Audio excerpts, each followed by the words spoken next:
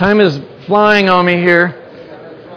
Would you just take 60 seconds in your own life, just think about yourself. When were you at passive, active, and a leader? What moved you from one to the other? What moved you? Just think a moment in your own journey. How did you move from passive to active? What moved you? What did that? Who did? I haven't known you that long, Gail. All right. Death of a spouse. Okay. All right. Personal relationships. Encouragement from leaders. Service. You were actively involved in doing something like a deacon. A lot of times you're asked to take on a responsibility or teaching. Willingness to serve, just plug me in wherever. What? Commitment. All right. Yes, Bruce. Growing up in the church, attending Christian college, I can never remember not being active. Right. I had the same experience. And then, as we were young adults, 20-somethings, actively involved in leadership. Right. And that's my story and Eileen's story. So it's hard for me to understand P's. And it's extremely hard for me to be patient with passive members because I know what they're missing out on. And this is where they need admonition. Remember I just read 1 Thessalonians? Admonition is not just what a policeman gives you when you're speeding. It's also there's a positive aspect to encouragement and nurturing to say, you want to be involved. Look what you're missing. And how many of you, because all of you have said this and heard people say it, who've been sick for an extended period of time in the hospital or a crisis or whatever, how many of us have said, I don't know how any of us would have done it without the church? I mean, we went through one just this summer and it wasn't as bad as some do. And everybody just surrounds you and gets you through this. Why would you not want to be active? But it happens to those who are active and who are leaders. They get upset, church doesn't do this, but they haven't really engaged in the life of the church. There's no reciprocity. There's no involvement in it. All right. Just keep this in mind then when you look at how God has worked in your life, and notice how God is not limited to only one method of doing anything. God, we call them process items. God can process you in if He can talk through donkeys, He can talk through anybody. And He can do anything to get you involved in the work of the Lord. Now, what does your congregation look like? And this is where I want you to take just a couple minutes looking at, do you think this distribution fits your congregation? Are you 20% leaders and about 40% or 50% passive followers? Kind of talk, but stop when I tell you to stop. It's just a quick conversation. I realize you don't have all the stats, but just a guess. What do you think is the percentage of passive followers? And then what do you think hinders them from getting active? Just very quickly, give a couple of thoughts to it.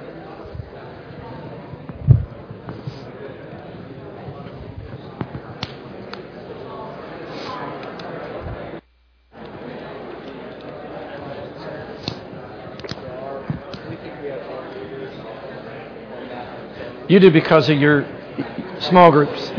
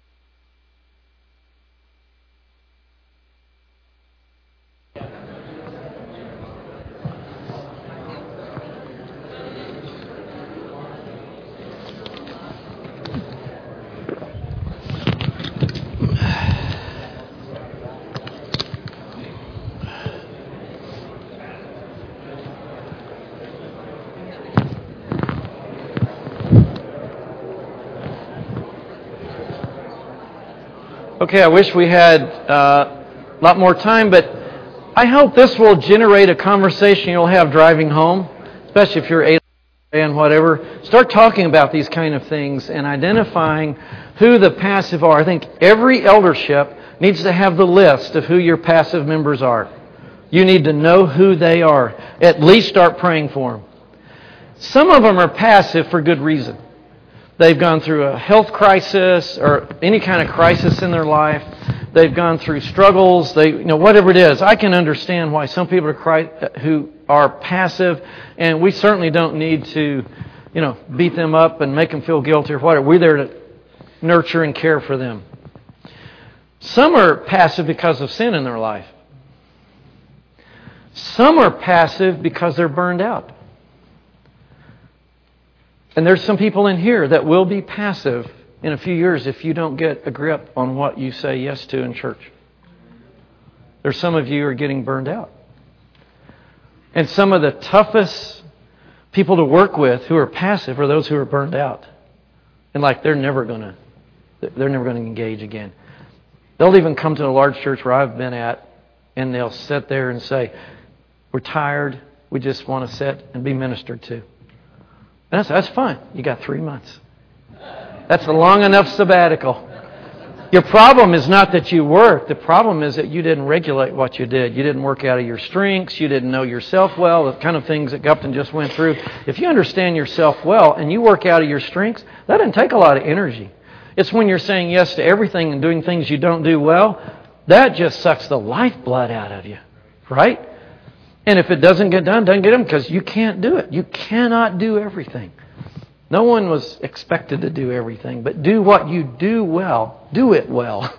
And I think this is part of that. So understand the passive followers and why they're that way.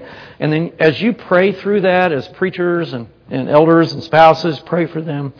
Then come up with a strategic plan, and I hope today will help you, strategic plan to start ministering to them. And it's not some kind of program. We need to get them in a renewal class. No, I'm going to be going toward mentoring. They need mentoring. They need personal attention. They need care and attention. And we'll look at that. Followers, active followers. Active followers. Let me just define baseline real quick to see how I've defined it. And I realize it's a bit arbitrary at this moment. But to me, a passive member is someone who's been baptized.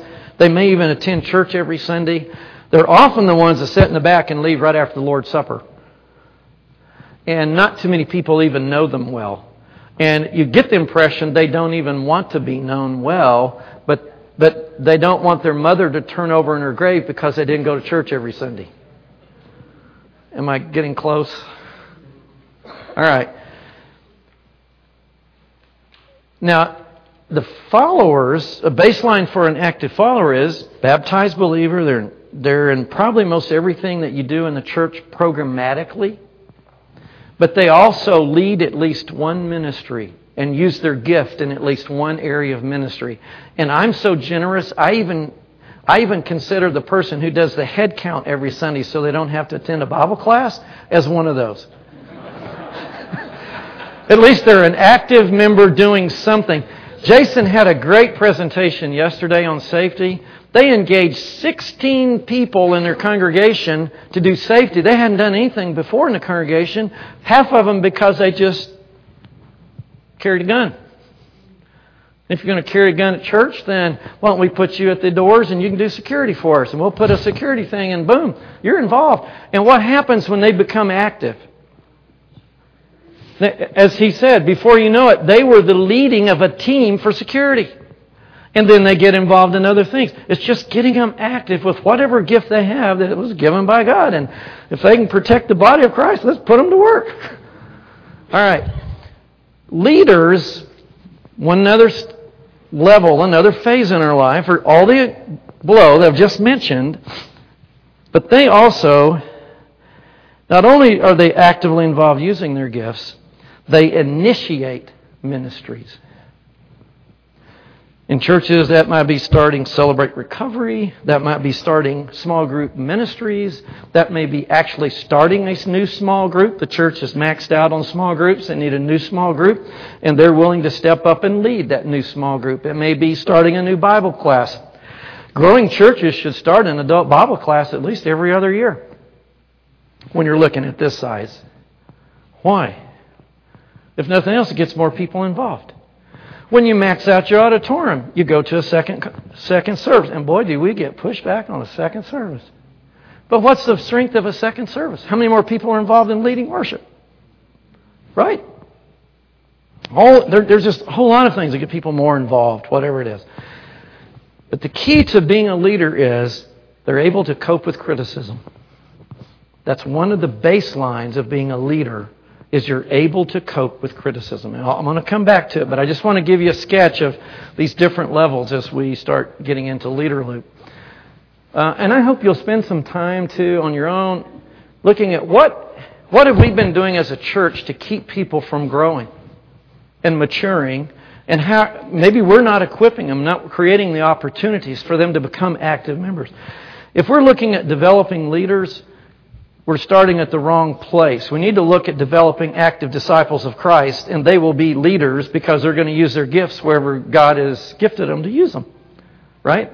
So the question of developing leaders in a church really is a question of how do we get passive followers of Christ actively using their gifts.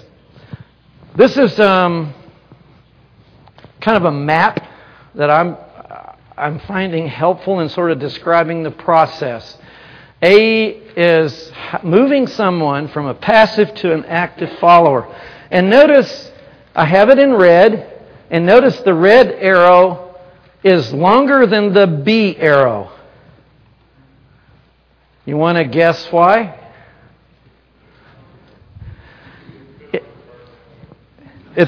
It's what? Oh, man, I could expect something insightful from Bruce, I'll tell you what. Now, look, just think about it. It's more difficult to lead people from passive inactivity to activity. They're going to say no 10 to 20 times. That's fine. Let them keep saying it, but don't you quit. But at some point, something will happen, whether it's security or small group ministry, whatever it is, something will catch, that God will be working in their lives, and it catches on, and now they become active followers. To move from active follower to leader, it's a lot shorter step. Once they've engaged, why? Because the level of commitment has now kicked in. As an active follower, you will be committed. And by the way, I'm using the word leader here very broadly. It's having influence in different areas, not just having an organizational role in the church. That's one of different ways that we lead. But the question I'm going to ask after lunch and answer after lunch is, what is there beyond leading? Because I think a lot of times we think, well, I'm an elder, I've arrived, this is it, top of the mountain. That's it. And there's no exit either. A lot of times there's no exit. It's for life. Or just some major sin that's not a good idea either, so you just kind of hang on. What's next? On page 2 is what I'm calling the Leader Loop model. And let me walk you through it, because I think this is where I began to answer my question, how do I move people from passive to active activity in the church? You go from passive followers to active followers to leaders, and then we take the curve, and we're going to talk about the curve after lunch. And this is having spent a couple of days with daredevils like Gail and Glenn on snowmobiles. You have to watch the curves. There are a few curves I saw that people didn't quite make the curve. They made a new road out. And I think a lot of times it's hard for us to make the curve in leadership, and that curve is delegating, turning loose, empowering. And if we're cautious, we actually stop up traffic because we take this curve so slow, we stop everything. Then you can take it too fast and off you go. So how do we make this curve to where we actually spend more time mentoring passive members to become active followers of Christ? That's where the focus is. So what changed as I started studying this, we started talking about it, working with in these settings I've told you about. We think of, how do we create leaders? And I've come back to realize, no, you start by creating active followers. So D is actually where you start. You start by mentoring, helping people become active disciples. And as I'm going to say, in the real world, you start with the shepherd and bring sheep, right? I mean, Jesus thought it was awful to have sheep without a shepherd. But I think a lot of times we've got sheep with no shepherd. So we start with the shepherd and then nurture sheep into becoming active followers, and they will become leaders. So that's what this loop is all about. Deals with there's stress in it. We're going to do it strategically, and that's where we're going to go with it. So how do we have good sheep without a shepherd? My hypothesis is that the development of the emerging leaders in a church begins with leaders. It starts at D, mentoring followers to become active followers and leaders. 2 at a time, 3 at a time. Have breakfast every Monday morning with somebody who is a passive follower and find out why they're passive and help encourage them to grow spiritually, and then where can they get involved. And my guess is in 6 months or a year, you probably even have somebody very active in some area of ministry. And you just keep doing that. That is more important than half of the elders' meetings you've ever been in. And it's more important than having a 12-week class on how to be an elder in a church. No, you be the elder, and they see it, and then they do it. And I, like many of you, have been blessed with some incredibly godly examples of elders that have taught me more than just what I've taken in a class. And that's what's needed, especially for people who are first-generation Christians. They don't know what elders do. I mean, what is this? In fact, in this part of the country, they think they're Mormons. And what I'm talking about has nothing to do with how they define an elder in any sense of the term. In the real world, then, we start with the shepherd and then add the flock. How do you start? That's what missionaries do, right? They're the shepherd that comes in, brings people to faith, nurtures them as they become leaders. They are not the leaders, they're nurturing. They're doing mission work is D. Mission work is D. And I think so should in the local church. This model proposes a shift from maintaining and filling positions in a church for a long time to mentoring as many as possible to become active disciples of Christ and leaders who use their spiritual gifts for the honor of God. It is empowering and transforming. So it's not about just filling a position. We have 5 deacons. We just lost a deacon. We need somebody. And so we put a square peg in a round hole. And say, oh, he'll adapt to that. And get him involved with no mentoring, no encouragement. In fact, sometimes it's really counterproductive because they become cynical when they see how bad we lead churches. So we've got to nurture them enough so they can overcome our own inadequacies. And that takes some mentoring and spiritual growth. Passive followers are camped on the fringes of the congregation and live in the shadow of Christian fellowship. And that's not where we live. We live right in the middle of the camp, and we are in the sunlight. We bathe in the sunlight and the warmth of Christian fellowship. And so it's our view of the church is very different than theirs. Happens on a regular basis, I bet even in your churches, when you get up and say, we are the friendliest church in Montana. And you've had guests visiting for the last 3 weeks, and they go, really? I came in, no one talked to me. I've not been in anybody's home yet. What you mean is, those of us who are in the 20 in the center, we are the best friends in the world. We have been together for 40 years. We love each other. We care. We know each other's family. It's like we're in. You know what I'm talking about? So it depends on what you're looking at. From the outside, it looks like a nice clique. But for them, they're not sure how friendly this is, how welcoming, how open this church is. And so we want to be sure that passive members don't assume I mean, it happens if you always talk to the same group at church. You always go to lunch on Sunday with the same group. All of those, I can just keep filling all that in to where, yeah, you're good friends, but some of the other passive members, they don't have that level of fellowship. I'm not saying don't do it, but find other ways to engage them. Keeping leadership development simple and quick, which is what we try to do. We need an elders, let's find them, we need a deacons. All it does is keep a church at A. It never matures beyond A. And then when we do appoint leaders or elders, it's typically premature and people who have not grown spiritually. And I've seen some churches do that so they can be biblical. Assuming that if we have elders, we're biblical. And I'm saying, yeah, but if you have spiritual leaders, you're biblical. And that's what these elders do. And so I think a lot of times we just never get past A. Greater intentionality, which is strategic, and a lot more energy, which is stressful. Those are your two arrows. So the more you go up the leader loop, the more stressful it's going to be and the more energy it's going to take to move leaders into mentoring. And it's going to take more of that to go into mentoring and do the curve than it is to take somebody through A. Let me say that again. It's going to take more energy to get leaders to become mentors than it is to get passive members to become active. Anybody want to challenge me on that one? It takes more energy and stress and strategic planning to get leaders to become mentors. In fact, in our language, to actually do the shepherding you're supposed to be doing, than it is to take passive followers and help them become active. This is more difficult. The top part of this is more difficult than the red arrow.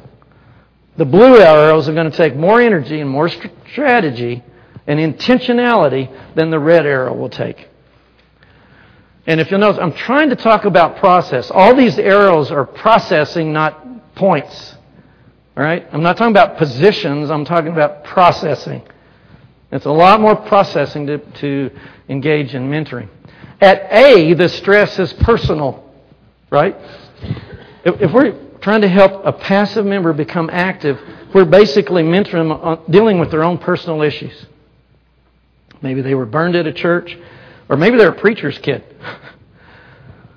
Boy, it's tough for preacher's kids because they've seen a lot of the underbelly of the church. And it's a personal thing for them to get through some of that, to even become active themselves in some church because they remember what happened to dad and mom or whatever it is. Or it's their own sin. So the process, the red arrow, that's typically personal growth and development, spiritual formation. The blue arrow, however, you have a lot of headwinds. The headwinds are your own personal feeling like, and it's true since our elders are all men, a lot of times they're not too touchy-feely. And this idea of taking somebody to breakfast every Monday morning, like, why would I want to do that? I mean, I'm not even going to hug that dude, much less take him to breakfast. And it's hard sometimes. And then what would we talk about? Well, just listen. But it's personal. But on top of that, you have the institutional challenges as well as organizational challenges because the church itself has already developed an image of what an elder should be and do. And basically, your role is to keep all of us happy. And when you don't keep us happy, we'll let you know it. But don't get in our life. Don't get in our face. Don't do the admonition that Paul says the leader should be doing. And this, to me, is admonition. Now, it also, as if you heard Gupton, you cannot do this and avoid conflict. You have to be willing, and that's why I said a leader knows how to deal with criticism. Now at D, you need to know how to manage conflict as a base of this because you're going to lean into it. Chances are half the people that are passive in this church, they're passive because they're ticked off at somebody else in the church. Maybe you are one of the elders. So are you going to not avoid that one because your fellow elders at odds with this person and they're going to lose their soul over it? Or are you going to engage in this conflict for the sake of a sheep that could be lost? That's a nasty question, wasn't it? I'm sorry. It's a nasty question. But are you willing then to lean into conflict and lean into engaging these situations, knowing that every one of them's got a story, and it's not a good one? If it was a good story, they'd be active followers. Because even the active followers have their issues, but they're mature enough to deal with it, and they're low maintenance. The high maintenance are the passive. And we need to engage in it. And it takes the most spiritually mature among us to do it, which I think is elders and spouses and hopefully deacons and others involved in that. So you see now why D is more difficult than A, and why I'm talking about D at a Shepherd's Network. I know you're glad lunch is coming up real soon. Each arrow represents a dynamic function or process. The focus is on process more than position and role. Are leaders made or born? Here's an interesting question, but I'm going to follow it with, are followers made and born? See, there's a lot of discussion out there, and research on are leaders made and born, and I think most scholars will tell you, born, they're made. Now, they have some innate abilities, but anyone who's an incredible leader at any company you know or any business you know, there was a lot of hard work in coaching and mentoring for them to be where they're at. And the same in the church. And the same for following in a society that doesn't follow anybody very well. Our Western society is so individualistic, we are lousy followers, which is hard to make Christians out of Westerners. Why do you think Christianity is growing so rapidly in Africa? They're more naturally followers there. And if you give them good leadership, and they'll follow Christ. Now, there was a time in our history, in our world, 150 years ago, we were better followers. But now we're all doing everything right in our own eyes. This is a hard country to lead. And because we're leading Americans, they're hard churches to lead. We have to learn how to follow. So what's the difference between A and B? And I've just given you some of that. A would be more personal. B is they're more engaged in the life of the body of Christ in the church. So here are some issues at A. One is defining an active follower. And I'm still working on that. This is a work in progress, but I don't want, here's my concerns. I don't want activity to only be viewed as church organizational involvement. We have members that are serving God outside of anything the church does during the week that is bringing honor and glory to God. Right? So, I mean, if you have a home health nurse that's honoring God and caring for people in the name of Christ and is changing lives, I'd say she's active. But chances are she's also going to be in worship, but she won't be involved. She won't have time to do Sunday school or other things that we use to... We have to be careful just to look at organizational things as the only sign of activity. Are you with me? I'm really concerned about that. But to define that as you know your congregation and know the people, and that's why when they're passive, it may be they're not passive. It just seems to you they're passive.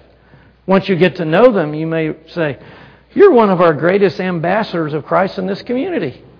And I'm sorry we haven't affirmed what you're doing. And then give them airtime. Pray for them and praise them for what they're doing within that community. Now, I'm going to look at 3 ways of maturing as we do mentoring. As we get into D, there's 3 areas you want to help people mature in. One of them is inner life maturing. And A is all about spiritual formation, inner life maturing. That is, have a relationship with God, I walk with God, I'm open to guidance of the Spirit and the Word and godly people. That's just inner life growth and maturing. It has to do with motivation. It has to do with them seeing what God is doing in their life. Once a person sees what God is doing in their life, they will become active. You can't help but do it. When you realize this is all God has been doing in my life, the least I can do is this. Whatever opportunity, whatever gift He's given me. It has to do with simple commitments. And if they have some simple commitment to doing something at church, where was it? where was I? I'm trying to think, in Canada. There's a brother that drove 2 hours from a rural area to bring 5 teenagers to a church every week on Friday night for youth activities. I mean, unbelievable. In fact, there were times he couldn't quite get everybody in and kind of stretched a little bit, got another one in. But he had that level of commitment. He was a school teacher. But he knew that these kids, of course his kid was one of them, needed to be with these teens. And he drove them in 2 hours for a youth activity every week. That's simple commitment, but he did it for years. It's incredible to me that someone would, and you can imagine the impact it had on those kids. Just his conversation, I gave him 4 hours of conversation every week, and influence in their lives. And then 1 Thessalonians 5 and Hebrews 13, read it. It's pretty clear what is expecting us to do with people who are timid or shy. I don't have time to deal with the text this morning, but it's very clear everyone that he lists are people who are passive members, and for very different reasons.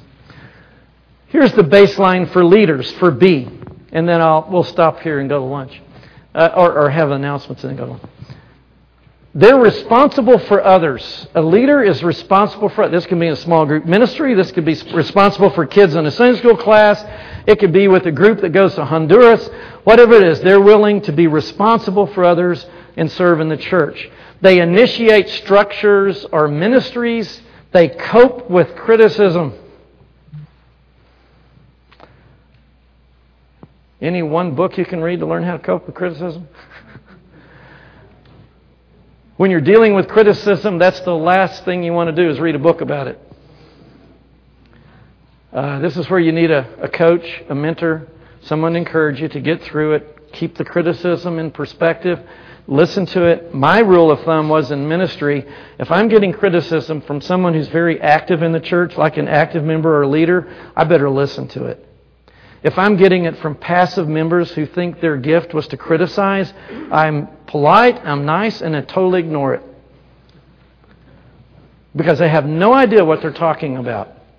It's easy for you to criticize speakers or preachers until you have to do a lesson. And then you get up and preach and you realize, whoa, this is not an easy thing to do. We had students that thought they tried to get through Harding School of Theology without speaking in chapel. Because I knew how critical they are of anybody who's in chapel. Now they can't get by because Dr. Bland in his preaching class, you have to speak in chapel twice. It's great. In fact, it's even better. We all are given critique sheets, and they get critique afterwards. So we take care of that one. You know, you can't keep doing that. You're going to get... Well, we got to learn to cope with criticism. That's working with people. I mean, if you're married and you're deaf. You know, that's just a part of being with people. So if you've been criticized lately and you're wounded, get over it. You're going to have it. That's just a part of leading. And if you don't know how to cope with it, how in the world at D are you going to help someone who you've mentored to become a leader and now they get shot down? Are you going to start unloading your bitterness and cynicism? Or are you going to be the Spirit of God speaking into their life and help them to grow with it and overcome it? I hear people say you need thick skin. I don't know. The problem with thick skin is, you know, a really heavy wall keeps people out, but it also keeps you in. So I'm not sure you need thick skin, but you need a way to just process it and leave a lot to the Lord. One way to do it is, you know, David had real enemies. So when you read the Psalms, look how much is about enemies. Just contextualize it, and where he has enemies, put my critics. And see what the Psalms will do as you trust in God to deal with the critics. Because there's every church. I mean, I guess it's God's design. I've never been to a church that didn't have, you know, professional critics. When I thought I was doing a pretty good job, but there's no free pass. The other thing, I think it keeps us humble, and we're going to work with it.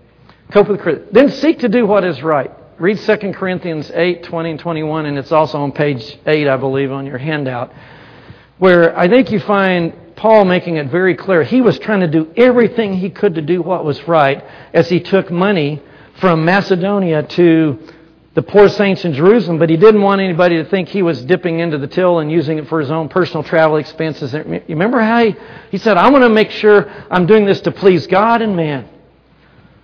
I'm going to go out of my way to do what is right. So that means every church ought to have 3 people, just as a quick application, that handles the money on Sunday morning. Those who count, those who deposit it, and those who are the treasurer who manage the funds. I'd have at least 3 different hands in a small church. Larger, it gets even more complex than that. A leader attracts followers. I mean, that's the other part of the equation, right? So if you get somebody actively involved, and pretty soon people gather around them, they want to be at their house in the life. They want them in the life group. They want to go to lunch with them. They want to be in their Bible class. What's happening? They're attracting followers. Don't be jealous of that. Praise God for it. Now they're having influence in people's lives, and then they exercise spiritual authority by doing that. All right? I'm introducing the model. We'll say more about it after lunch. You've been more than gracious. I'll stop at this point. And Jeff, where is Jeff? Here he is. You're next. Thank you very much.